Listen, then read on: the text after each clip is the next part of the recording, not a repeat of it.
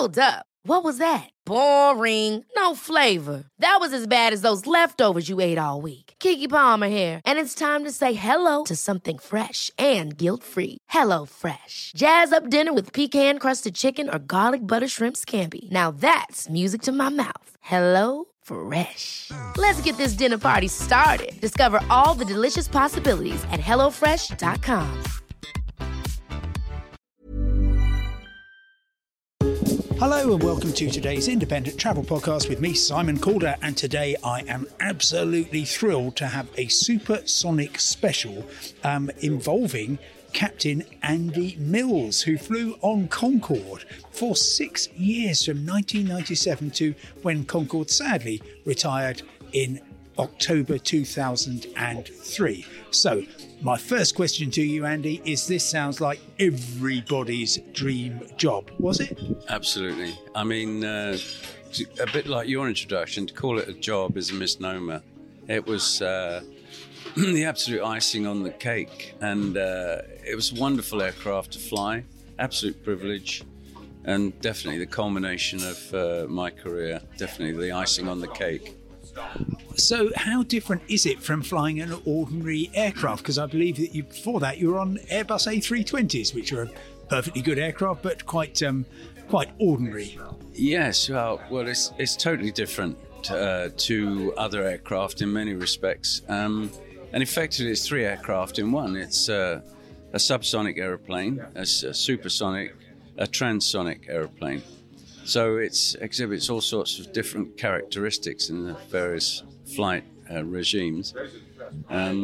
Interestingly, the A320 Airbus is a direct result of the development of the flight control systems, especially that were developed for the A320, which revolutionized that whole genre of aircraft.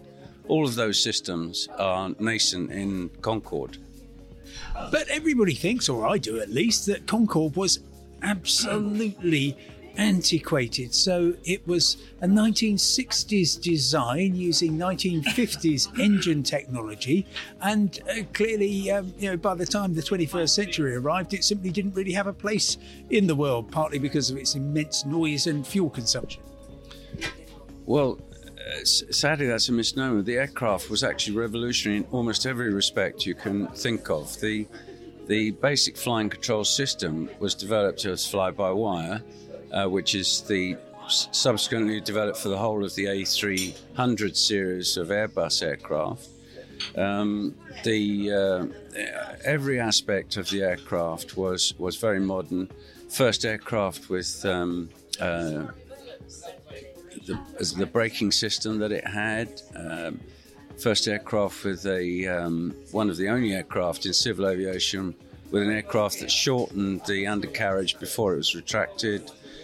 The dynamics of the supersonic flight, where the engines were operating at about 43% thermal efficiency, which is unheard of even now in the aviation industry. I believe even today, the engines are only achieving barely 40% thermal efficiency. So, I mean, in every aspect, the aircraft was a record breaker. Why then are we looking at a situation where 21 years on from the final flight of Concorde, we seem no closer to having anything that looks like supersonic flight? Yes, there are a couple of companies working on it, but there have been kind of a couple of companies working on it for as long as I can remember. All the old problems that came up during the development of Concorde, the big one being the sonic boom.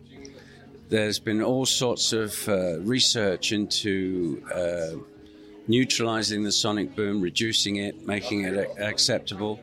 But unfortunately, it's one of those facts of life. You get a shockwave and the boom it creates. And unfortunately, the attitude worldwide now is anti-boom. Nobody wants to accept it. There are all sorts of weird ideas have come out, how dangerous it is. Frightens sheep, it breaks Ming vases apparently, and all of that sort of hypocrisy. Basically, it's just a pressure wave, I mean, the first ever supersonic boom was, do you know when that was? It was back in history. It's the first time man ever cracked a whip. A whip crack is actually a supersonic boom. So, yeah, it's harmless. It's been around for years, but there you are. The mythology is that it's a nuisance, and that's difficult to overcome. But the big problems with supersonic flight, developing the aircraft, as I said to you earlier, it's 3 aircraft in one. So the development costs are enormous. They're quadrupled again and again over normal projects. So it's basically the development costs which are the killer. So you are one of the very, very few people, probably there's no more than double figures of people who've actually captained Concorde. Tell us what the thrill was. I imagine something like chasing the sunset across the Atlantic. That's in the midsummer or spring and autumn, or springtime.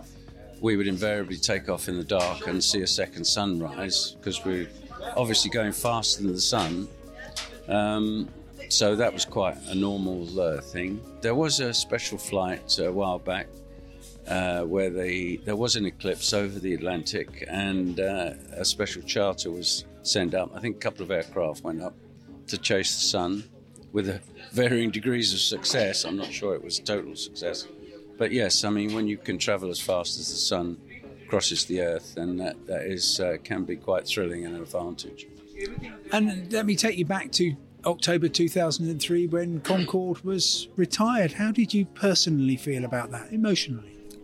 By October, we got used to the idea, but when I joined the fleet, one of the questions you ask is, how much longer will it last? We were assured that it would be, we would get 3 years' notice. Well, in the event, we got 6 months' notice. I woke up one morning, listened to Radio 4. It was in April of 2003, and the British Airways board decided to announce to the stock market, because it became a stock market issue, that they would cease flying in 2003. I mean, in October that year, the writing was on the wall. The French had already indicated that they would stop flying very soon, even sooner. And the Airbus had said that they would stop supporting the aircraft development, i.e. the certificate of airworthiness, later that year, and the compromise date was reached in October that year. Speed of sound. What was the great appeal to the passengers on board your aircraft? It was just special in every way. British Airways did very well making the aircraft, making it a very first-class experience. The food, the wine, everything, and the fact that you're flying at 60,000 feet, twice the speed of sound, 23 miles a minute, faster than a rifle bullet. Sensational in every way. And, once you were up at 60,000 feet, Mach 2, you look out the window and see the curvature of the Earth and the umbra developing. You're on the edge of space. The whole thing was it was a wonderful experience. For us as crew, it was a wonderful experience every time we flew. And there was a great camaraderie on the fleet. Captain Andy Mills, thank you very much indeed for sharing your memories of Concorde and also looking into the future. And thank you very much for listening. Goodbye.